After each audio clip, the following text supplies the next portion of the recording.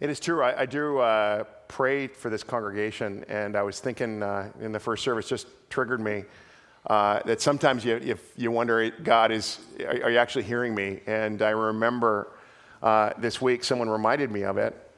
In fact, about a year and a half ago, a member of our congregation called me up and said, I just have had this nagging thought that I'm supposed to tell you, is that your prayers that you've been praying for breakthrough for families in this church, God has heard them and is going to answer.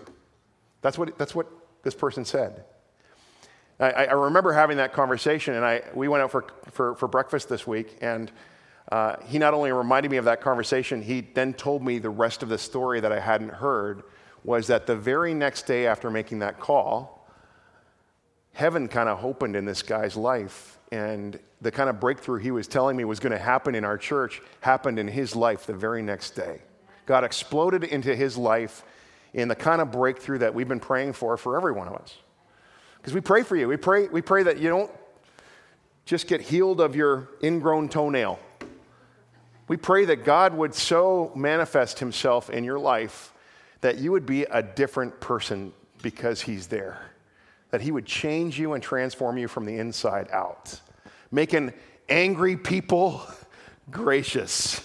Turning greedy people into generous saints.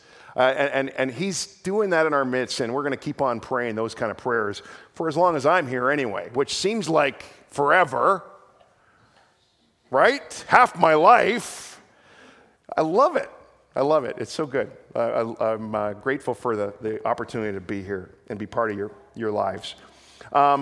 This last week, another reason for just celebrating on Wednesday, the Share Food Bank held their first food depot in our basement on Wednesday, and it was awesome. It was so incredible. Went down and to see, it was kind of a dichotomy. On Thursday night, we've been doing the Alpha class here, where we put on this lovely meal on Thursday nights, and it's like downstairs. I don't know if you've been down there recently, but they've turned it into like a fine dining establishment for our Alpha course, and they serve these amazing meals. And the day before, it's kind of like this Turkish Moroccan bazaar, like it's like this marketplace, and there's tables laden with food and cultures of every background, and single parents that are there, and new Canadians, and they're going around and serving themselves to this amazing food. And I thought, God is smiling right now. This is the kind of thing we want to be as a church, and we got a chance to do that.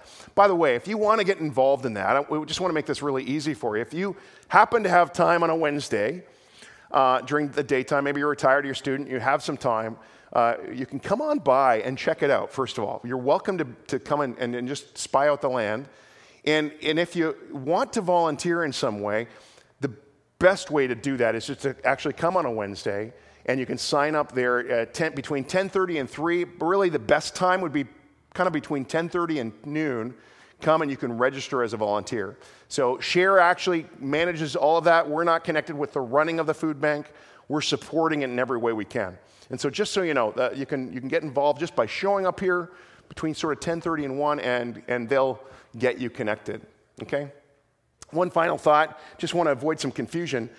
A couple of Sundays ago, Angel and I were away. We had a little mini holiday, and some of you would know I'm having a sabbatical later this year. And rumor was that I was on sabbatical already. I had a bunch of concerned people. I guess we won't see it till after you're back, and they're thinking it's like we're gone. We're here. It starts in July, so and I have this theory about sabbaticals. Two things: out of sight, out of mind. You won't even miss me.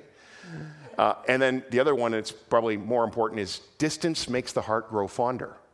That's something my dad used to say. Distance makes the heart grow fonder. I figure you'll love me more when I come back. Eh? Yeah? True? Maybe? No? Really? I don't get any nods, maybe the odd, awkward smile. Okay, I'm not coming back. That's it. I'm just not coming back. We're starting a new series this week on the book of Daniel. Book of Daniel is this most strange and wonderful book in the Old Testament, and it's got a fascinating setting. the city and the land of Babylon. And the book is named after its title, named after Daniel, who was a Hebrew, who was a refugee, really. He was uprooted from his home because of war and was deported to a strange and foreign land. And as part of my birthday celebrations this week, some friends that I hang out with at the local Starbucks shop, we went out for dinner. And over dinner, I thought, well, I'll get some sermon research in here. And so I asked my friends, I said, so have any of you ever been in a scenario where, you know, you're traveling and you felt so lost, so disoriented, so out of place? Can you share a story? And one of our friends shared about a time when she and her husband and her little infant daughter, because of his work, they were kind of transplanted briefly for about a 3-week period in a small town in Germany. And here she is. She's, you know, got her little girl, and her husband's off working 12-hour days, and she's left to herself in this little apartment, and she's wandering around. She doesn't know what to do because it's all in German. The television is all in German, and she's getting out of the house because she's stir crazy and walking with her stroller and can't find her way back to her apartment and can't ask anyone for help. No one speaks English. And she kind of described this season as being one of the most, one of the loneliest seasons. This 3 weeks was like the longest 3 weeks of her life. She felt so disoriented and so lost. Have you ever felt like that? We have some former refugees here, newcomers who've come to Canada, and you would know exactly what this is like. Maybe that's where you're at right now. You know, maybe it's not anything to do with being part of a different country, but it could be you found yourself in a job where you kind of feel like a foreigner. You kind of feel like the social or the ethical environment has you feeling out of place. Or maybe you're taking a class in school and the content of the course is challenging your core beliefs.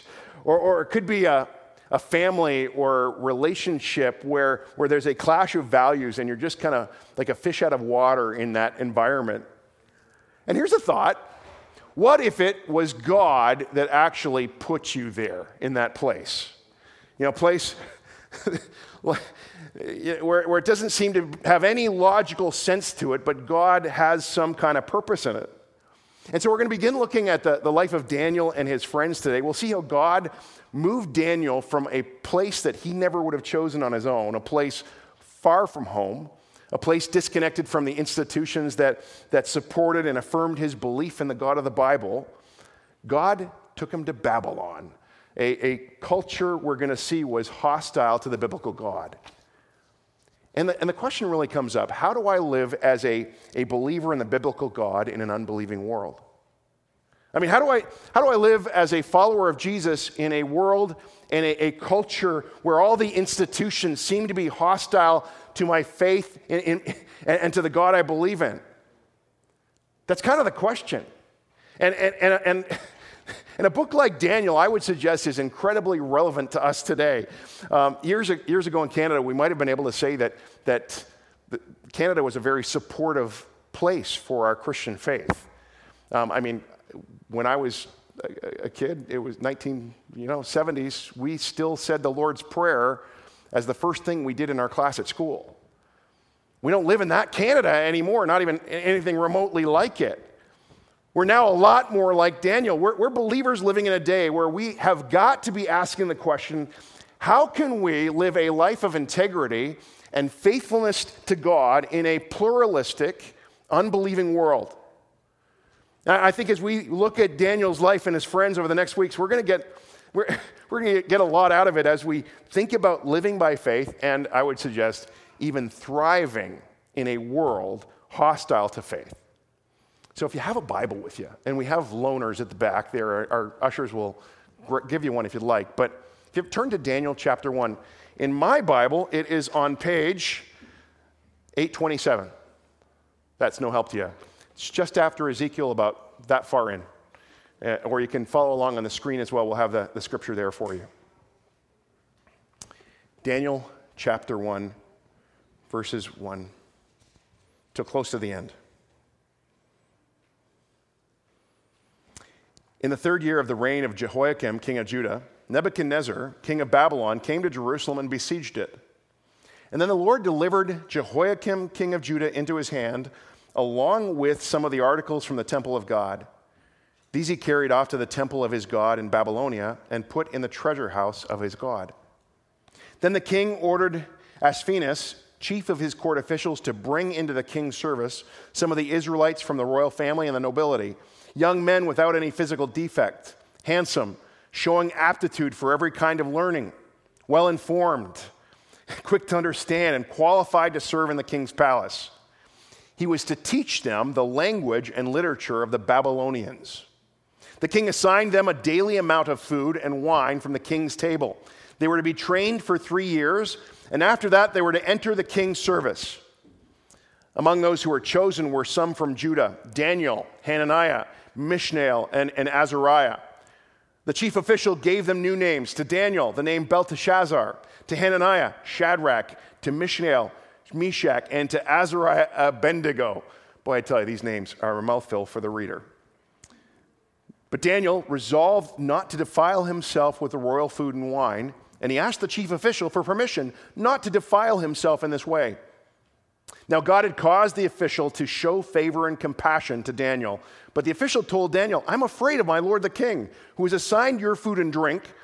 Why should he see you looking worse than the other young men your age? The king would then have my head because of you." And Daniel then said to the guard, when the chief official had appointed over Daniel Hananiah, Mishael, and Azariah, "Please test your servants for 10 days. Give us nothing but vegetables to eat and water to drink. Then compare our appearance with that of the young men who eat the royal food, and treat your servants in accordance with what you see." So he agreed to this and tested them for 10 days. At the end of the 10 days, they looked healthier and better nourished than any of the young men who ate the royal food. So the guard took away their choice food and the wine they were to drink and gave them vegetables instead. To these 4 young men, God gave knowledge and understanding of all kinds of literature and learning. And Daniel could understand visions and dreams of all kinds. At the end of the time set by the king to bring them into his service, the chief official presented them to Nebuchadnezzar. The king talked with them, and he found none equal to Daniel, Hananiah, Mishael, and Azariah. So they entered the king's service.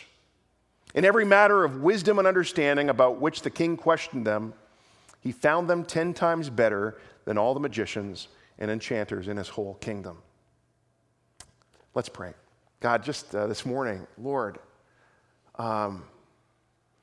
you want breakthroughs in our lives, God, and this whole deal of following Jesus, Lord, we just don't get it sometimes. And so would you help us this morning to learn what it means to live in this world, to live and thrive in our Babylon. And may we learn from Daniel and his friends. Would you speak to each heart? We pray. We ask these things in Jesus' name. Amen. Well, in Daniel 1, we read that in the 3rd year of the reign of Jehoiakim, king of Judah, Nebuchadnezzar came to Jerusalem and surrounded it with his armies. Some of you might know some of that history. They did it twice, actually. In 587 BC, or around there, was the year that they leveled Jerusalem. They knocked it to the ground. They destroyed the temple and carried off all of the people to Babylon. But about 10 years before, they'd also come and invaded and had conquered the Israelites, conquered Jerusalem. And what they did that time was they took a smaller group of Hebrews, about 10,000 of them, who were the professional classes. They were the intellectuals, the thinkers of that day. Basically, they took the military leaders, the government, the educators, the scholars, the wise ones, and they took these and their families to Babylon to live there. Now, why? Well, it's actually incredibly crafty and shrewd of them. Instead of having to destroy the whole nation, how do you subdue a whole nation subject to you? How do you get them to submit to the Babylonian will and fit in with the Babylonian empire? Very simple strategy. Take the leaders, take the influencers, and bring them to Babylon and Babylonize them culturally. Yeah, Babylonize. Isn't that a great word? Babylonize? I love it. It sounds like like something that happens to somebody and it's not a good thing, like, and it maybe happens to their brain. Oh, what happened to him? He's been Babylonized. No? Yeah, thank you. Thank you to that person, that one person, who's with me. It's actually something to do with the brains. What they were basically doing was brainwashing them, trying to basically infect their thinking and convert and infect their faith.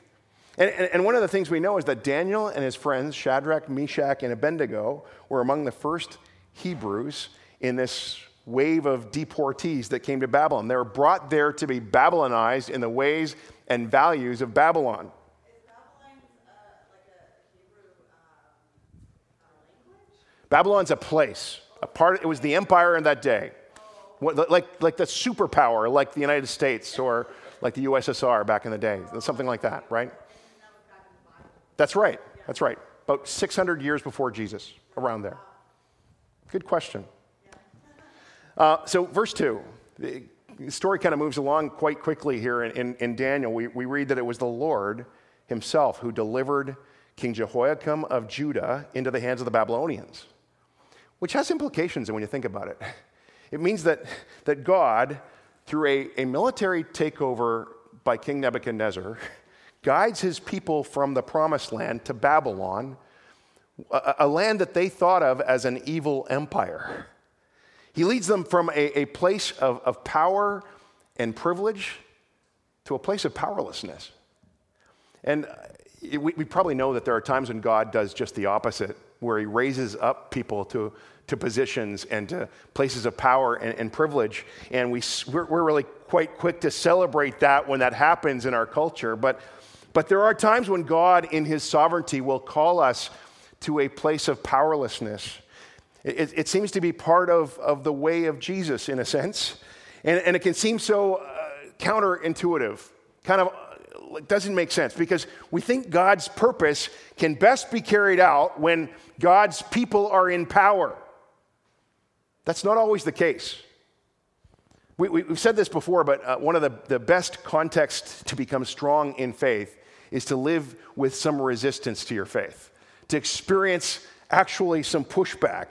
And we saw that recently as we studied the early church, how they flourished. The first followers grew in spite of very desperate times where it was very difficult to be a Christian. And today in parts of the world where generally it is not advantageous, maybe economically or politically, to follow Christ, observers tell us time and time again that people in those contexts tend to have stronger faith than those who live in the Bible, the Bible Belt, I should say, where there are all kinds of advantages to being part of a church. Fascinating to me. Years ago, trading companies in North America were trying to transport live fish to Japan because they love raw fish in Japan. But what they were encountering a difficulty as they transported it in these ships, these big tanks filled with fish, that by the time they arrived at their destination, about half the fish in the tanks were dead. And so it's like, how can we overcome this? And somebody had this crazy idea, and what they did was they put an octopus in the tank with a fish, which is a crazy idea because an octopus is a predator and fish are their prey. So totally nuts. But what they found was by the time after these fish traveled across the ocean with this octopus, this constant threat there, they said 70 to 80% of the fish actually survived instead of just 50% before. And being in a place where you're challenged, and I've found this in my life, you probably found it in yours, in seasons where it's been harder or you've encountered great obstacles to the life of faith, that can make you stronger. And so God might actually put us in an uncomfortable place in order to surprisingly grow us in that place. But he also puts us in that kind of place so that we might be a light there to make a difference. Prior to becoming a pastor, I worked in a couple of group homes for the mentally handicapped. And it was a good job, but I found it was kind of a dark place spiritually. I was the only Christian in that place. And everyone had strong, passionate, unbelievers, if you want to call it that, right? Whatever they believe, they didn't believe God, but whatever they believe it powerfully. And it was, I felt assaulted every time I came to work, and they knew of me as a Christian, and so I feel like I got, sort of up against it all the time. And even though it was a dark place spiritually, and I don't think my light was all that bright, it was brighter because of its darkness. Candle in the dark can shine a lot of light. And we're going to find one of the remarkable outcomes of Daniel's exile in Babylon is God uses him and his 3 friends to be a profound light in Babylon. I mean, in a few weeks, we're going to look at a story that causes King Nebuchadnezzar to command the Babylonians to worship Daniel's God. It's just an unbelievable story. It's pretty awesome. Another thing we see in this text this morning, Daniel and his friends refuse to eat the king's royal diet of rich food and fine wines. They volunteer instead to go on a simple diet of vegetables and water. And I kind of know that some of my vegetarian friends just love this part of the passage. They're like, yeah, finally. And they love it because after this 10-day period of testing that these guys go through, these boys are healthier. They're better nourished than all the others who are eating the king's food. My hunch is that their flourishing had nothing to do with the absence of meat. Amen? Yes? Well, one Old Testament scholar, what's his name? Tremper Logman. No, that's not quite his name, but you get the idea. A scholar who studies the Old Testament, he suggests one of the reasons that they refused to eat the king's food was to demonstrate that it was God and not this special treatment by King Nebuchadnezzar that caused them to flourish. And that's kind of the thing. Isn't that true? Sometimes when you and I are at a distinct disadvantage, sometimes when we're weakest, and yet when we're still able to thrive, we're still able to flourish there, who's more likely to get the glory? Who's more likely to get the credit in those cases? You're not going to be patting your own back when it's just obvious you are weak or you are disadvantaged. You're going to give glory to God. You're going to give him credit. And that's what happens with Daniel. He's always pointing us to God and how God is moving and working. Another important lesson from this passage, because it's clear not only is it God's will to have them in Babylon, it's also God's will to have them engage in Babylonian culture. There's a great couple of chapters in Jeremiah 28, 29. By the way, Jeremiah was writing in a day in the Babylonian exile era. So he's writing at this time. There's other books in the Bible that did the same. Ezekiel would be a good example of that. But in Jeremiah 28, 29, we read about these prophets who were speaking to the Hebrew people who were living in exile in Babylon. And Jeremiah 28 introduces us to the false prophet Hananiah, who gives the people a message I think they probably wanted to hear. He basically says, in essence, don't settle down in Babylon because God is going to rescue you from there. Don't unpack your bags. Don't get comfortable. You're on the way home, right? So stay in your holy little huddles, live on the margins. In fact, a lot of the Hebrew people were living kind of outside of the city, away from the heart of things. But as Jeremiah, the true prophet, says in Jeremiah 29, it's basically that it's God's will for the Hebrew people to be in Babylon now. And he goes on to say, build homes and settle down and get married and raise children. And then he says a line that has come to challenge me and has come to challenge us as a congregation of the kind of church we're called to be here in the Tri-Cities and the greater Vancouver region. He says, seek the peace and prosperity of the city to which I've called you into exile. Pray to the Lord for it, because if it prospers, you too will prosper. God calls his people here to live in Babylon and invest in Babylon, this pagan place. And that's our call. We're to live in Babylon. In places where God isn't even recognized, even acknowledged. This is our question. How do we do this? Because, folks, again, we live in a part of the world, a city and a region. The greater Vancouver region is pretty much one of the most unchurched regions in the country of Canada. This is no Bible belt that we're living in. So how do we do this? How do we live as people of faith when we're clearly in the minority? Or how do you live in a family situation where you as a Christian are the only Christian in your family? Or what about work? There are those of you who maybe find yourself in jobs that seem to be blatantly opposed to faith. Let's take a look again at Daniel. Daniel, he's got two names. He's got his Hebrew name, Daniel, which means my judge is the Lord. But he's also been given this new name when he arrives in Babylon. It's called Belteshazzar. Just rolls off the tongue. Let everyone say it with me. Belteshazzar. You guys are terrible students. It comes from the same root word as the word Bel, which was the name of a Babylonian god, one of their gods. And somehow Daniel doesn't protest this. We don't have record of that. He won't eat the king's food, but he somehow lives with this new name.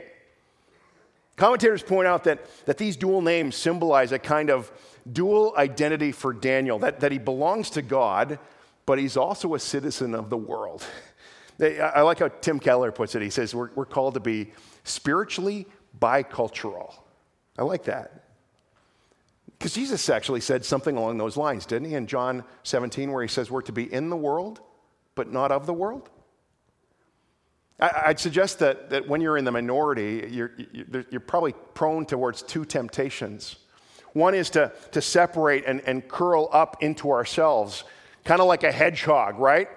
You know, hide with prickles pointing outwards at the world, right? The other is to be like a chameleon.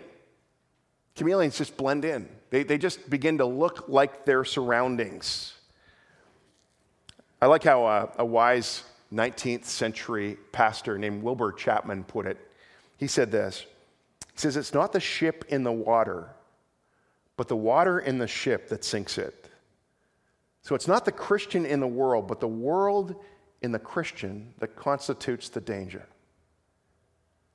As John 17:5, Jesus said, he said, my prayer is not that you, Father, take them out of the world, but do what? Keep them from the evil one. We're called to be in the world, but not of it. As we see in the text, Daniel and his friends become fully immersed in the Babylonian culture. Daniel didn't protest when they changed his name. He accepted his new language, Aramaic, which he used partly to write part of this book. And then Daniel didn't try to flunk out of U of B, University of Babylon, but rather he was top of his class. In fact, verse 20 says, when Nebuchadnezzar tested him at the end of his 3 years of training in all manner of wisdom and knowledge, Daniel wasn't just 2 to 3 times as smart. We're told that he was 10 times smarter. So he's a citizen of the world.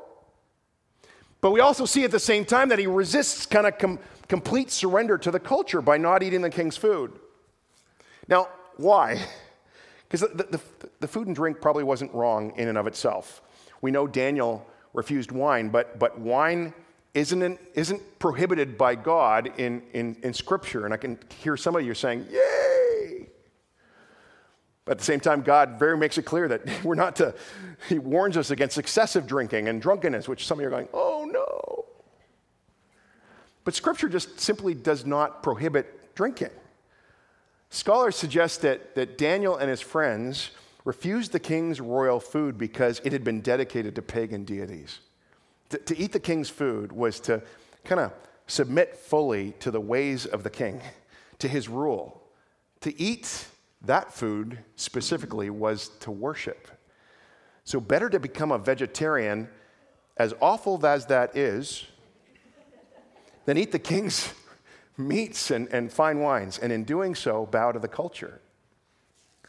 So on the one hand, Daniel and his friends are engaged in the culture. On the other hand, they thoughtfully resisted by not eating the food and drinking the king's wine.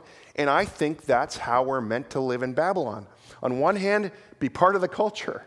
But on the other hand, resist and be countercultural. We do not, as tempting as it is to curl up like a hedgehog, and at the same time, we don't go the other extreme and blend in just like everyone else, blend in like a chameleon. We're meant to be in the world, but not of it. So most importantly, how do how does this play out in our lives? Well, I want to commend to you a practice this morning. It's one of the antidotes to not being Babylonized. I can't even say it well, can I? Babylonized. Resisting the brainwashing of Babylon is going to involve using your brain. Surprise, surprise. It's going to require thought and reflection and prayer. Romans 12, Paul says, do not conform to the pattern of this world, but be transformed how? By the renewing of your mind, right? He goes on to say, then you will be able to test and approve what God's will is, his good, pleasing, and perfect will. Do you hear that? Does it not kind of describe a process that we're going to go through? The renewing of our mind is going to take place, and as that happens, we'll be able to kind of discern. We'll be able to test, like what is good, what is right, what am I to do here, right? The thing is, in our day, we're probably not going to have to wrestle with the question regarding food sacrificed to idols. That's probably not your issue. But in every day, in every age, there's that thing, actually many things that we have to wrestle with. What is the right response before God in that issue? I mean, my own birthday card kind of tells you that. They didn't have to think about how do we handle mobile technology like a smartphone that gives us access to this big wide world that we carry around in our pockets and seems to have the impact of taking over our lives a little bit, right? They didn't have to wrestle with that 50 years ago. They had their own issues 50 years ago. We're going to continue to have to think about what is the royal foods that we need to reject in our day. What is the king's food of our day?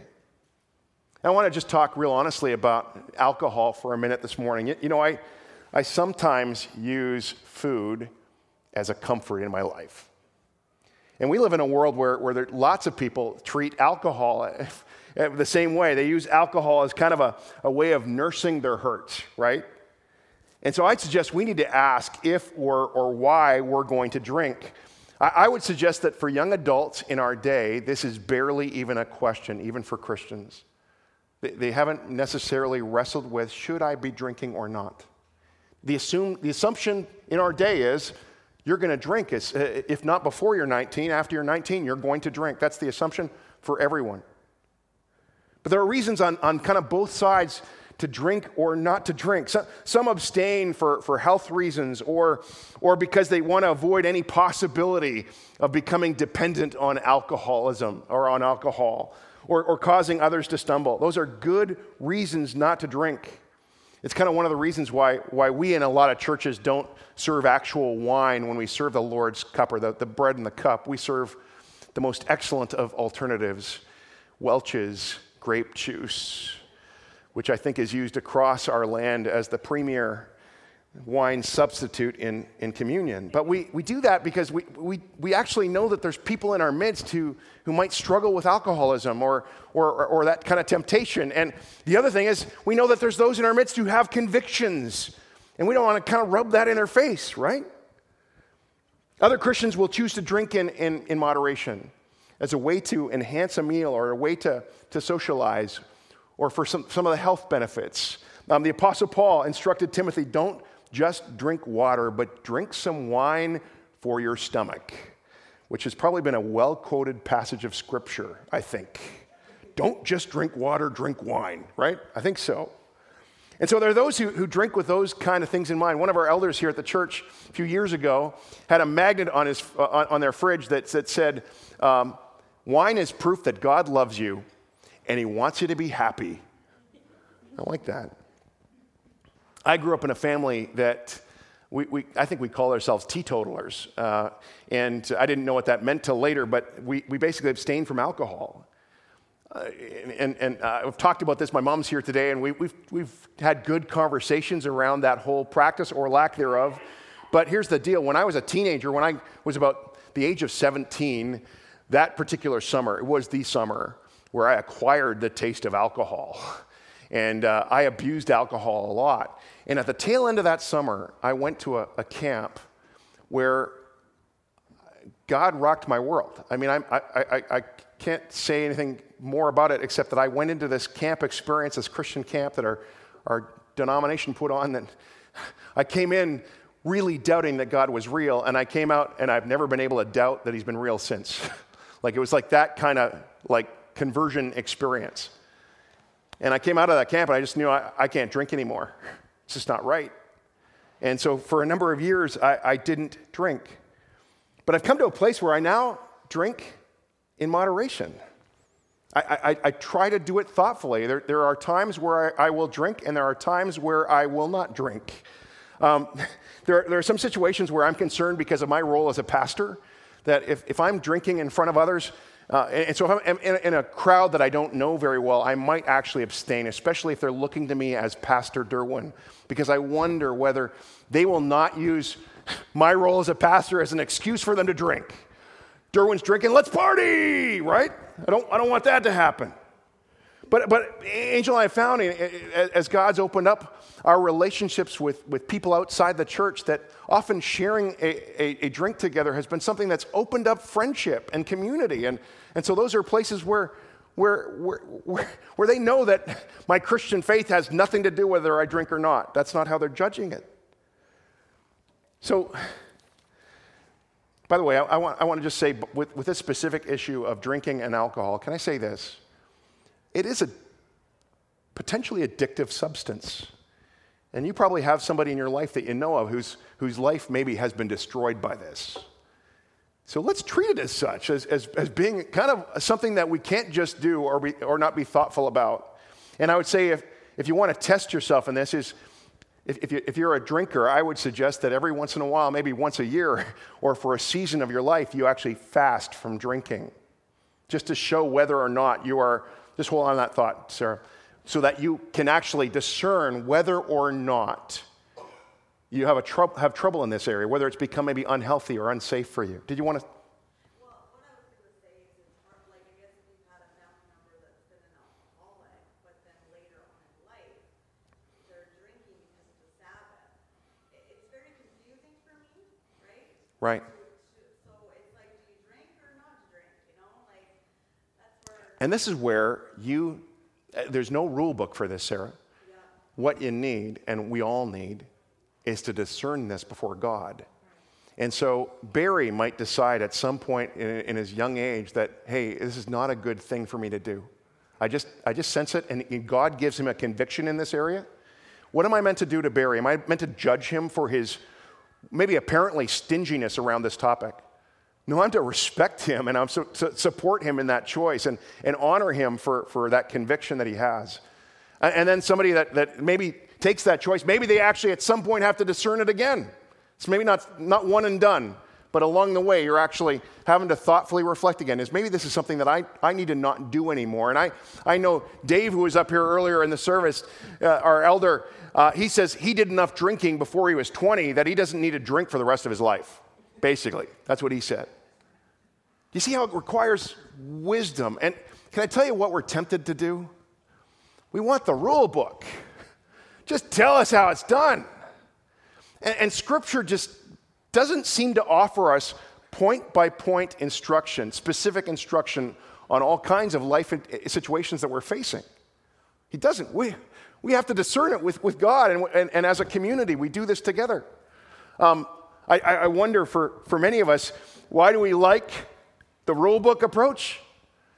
Folks, it's just easier. Just tell us how it is. You wonder why sometimes the strict expressions of the Christian faith, there's even cults for that matter, that would be very, very strong on certain topics. Why are they attractive? Well, because they just tell you what to do. You do this and you're in. And God says, no, I'm gonna have you be in the world, but not of the world. And so we got to prayerfully pursue sort of thoughtful reflection, asking why I do what I do. Is it right or is it good? If you're a Christian parent, just let me give you another example. And you're wondering, where do I send my kids? Do I send them to, and we got families here that represent the whole spectrum who send their kids to private schools or Christian schools, or they homeschool, or they send them to public schools. I remember a few years ago, we were traveling through the Rockies, And we were coming home, and I'd called up a friend in Salmon Arm and said, could we stay at your place for the night? And our friend said, you know what, I'm out of town, but you can stay at our other friends. I mean, he literally opened up his friend's house for us. Love that. And so it's kind of like a blind date. And we show up at this friend of a friend's place on our way, and we arrive there, and it was awesome, amazing hospitality. And I'm out in the back deck with a dad, and he's barbecuing dinner, barbecuing hamburgers, and we're chatting. And he tells me, yeah, my kids, we get talking about school. He says, they all go to the Christian school. He says, where do your kids go? And I said, well, they go to French immersion. And you'd think I said a swear word. French immersion. And he's like upset, obviously. He says, you can't do that to your kids. That's bad for your kids. And he went kind of on this little mini rant on how bad French immersion was for our children. And now I'm in kind of an awkward situation. I haven't eaten dinner yet, and I need a place to stay for the night. And so I said, we're thinking about putting them in the Christian school. We're thinking about that. I didn't. Do I sound like that kind of? I wouldn't. Thanks. What's the school of choice according to Daniel? Babylonian immersion. And it might be God's will for a kid to go to a Christian school. It might be God's will for him to be enrolled, him or her to be enrolled in secular education. We engage, resisting either becoming a hedgehog or a chameleon. We live in the world, but not of it. And I had intended to talk about the arts and how we need Christians in that world. I love Denzel Washington, who's given a lot of thought to this, wrestled with being a Christian in the movie industry when you're sometimes asked to represent something that's very, very, seems un-Christian. And he had a conversation with his dad, and he said, his dad was a pastor, Denzel Washington's dad. And he said to his dad, should I give up acting and become a pastor? Denzel's a devoted Christian. And his dad said, son, you have an opportunity there. I get to preach to hundreds. You get to preach to millions. Keep it up. And Denzel has tried to prayerfully, thoughtfully, and you wonder maybe some of the roles he chooses where he plays a murderer or an adulterer or uses vile language. And he prayerfully thinks about and prays about every role that he takes. It's interesting. One of his movies where he just plays a violent, awful guy, Training Day. And he was in an interview with Oprah, and she asked him, how do you choose a role like that? You say that would honor God. And he says, well, as I prayed about that script as it came before me, I thought of Cain, the first murderer in the Bible. My mind was drawn there. And then I remembered the passage from Romans 3, the wages of sin is death. And he thought, this movie does not celebrate this violence and that doesn't celebrate sin. In some senses, it's a warning against where that leads.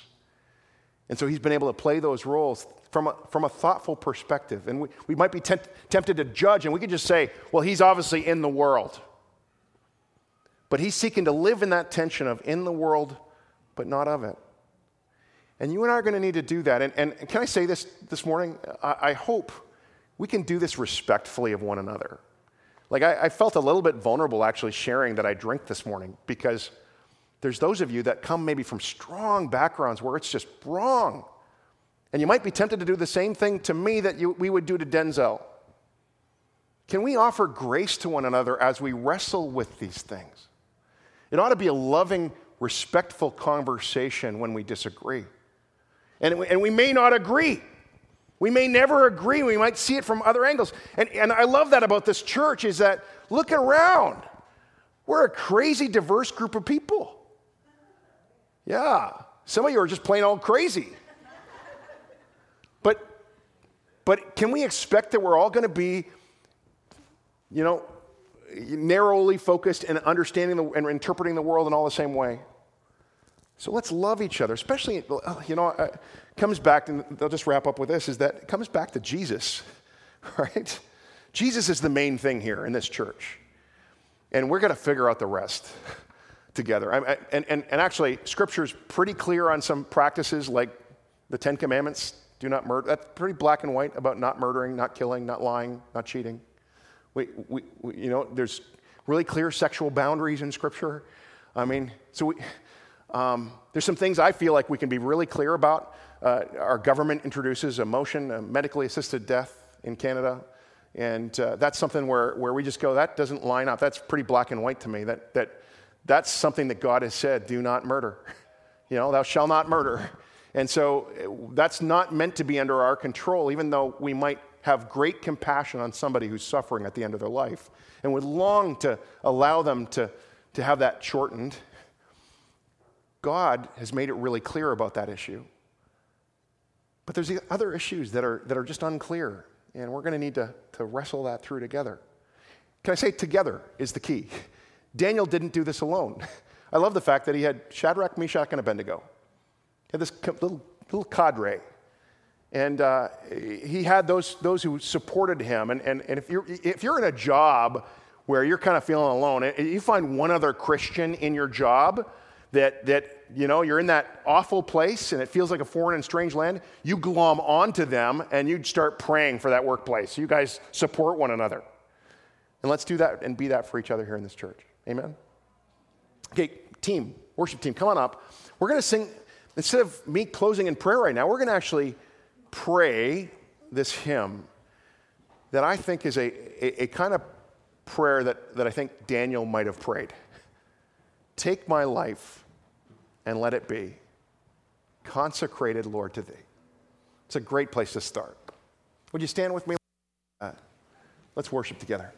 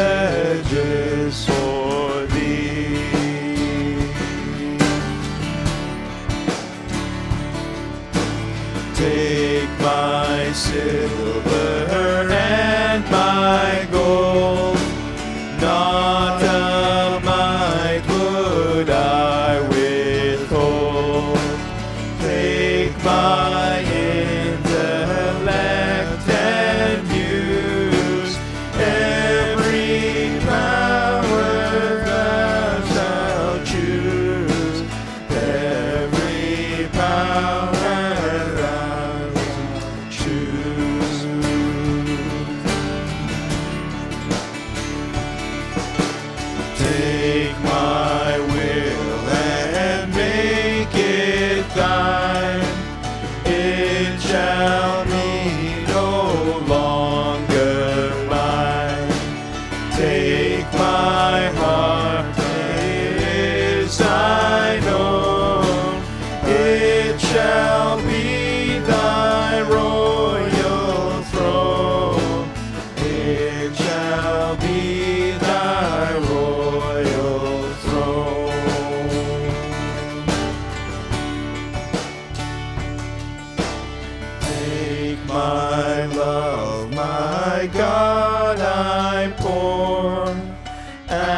at thy feet its treasure store.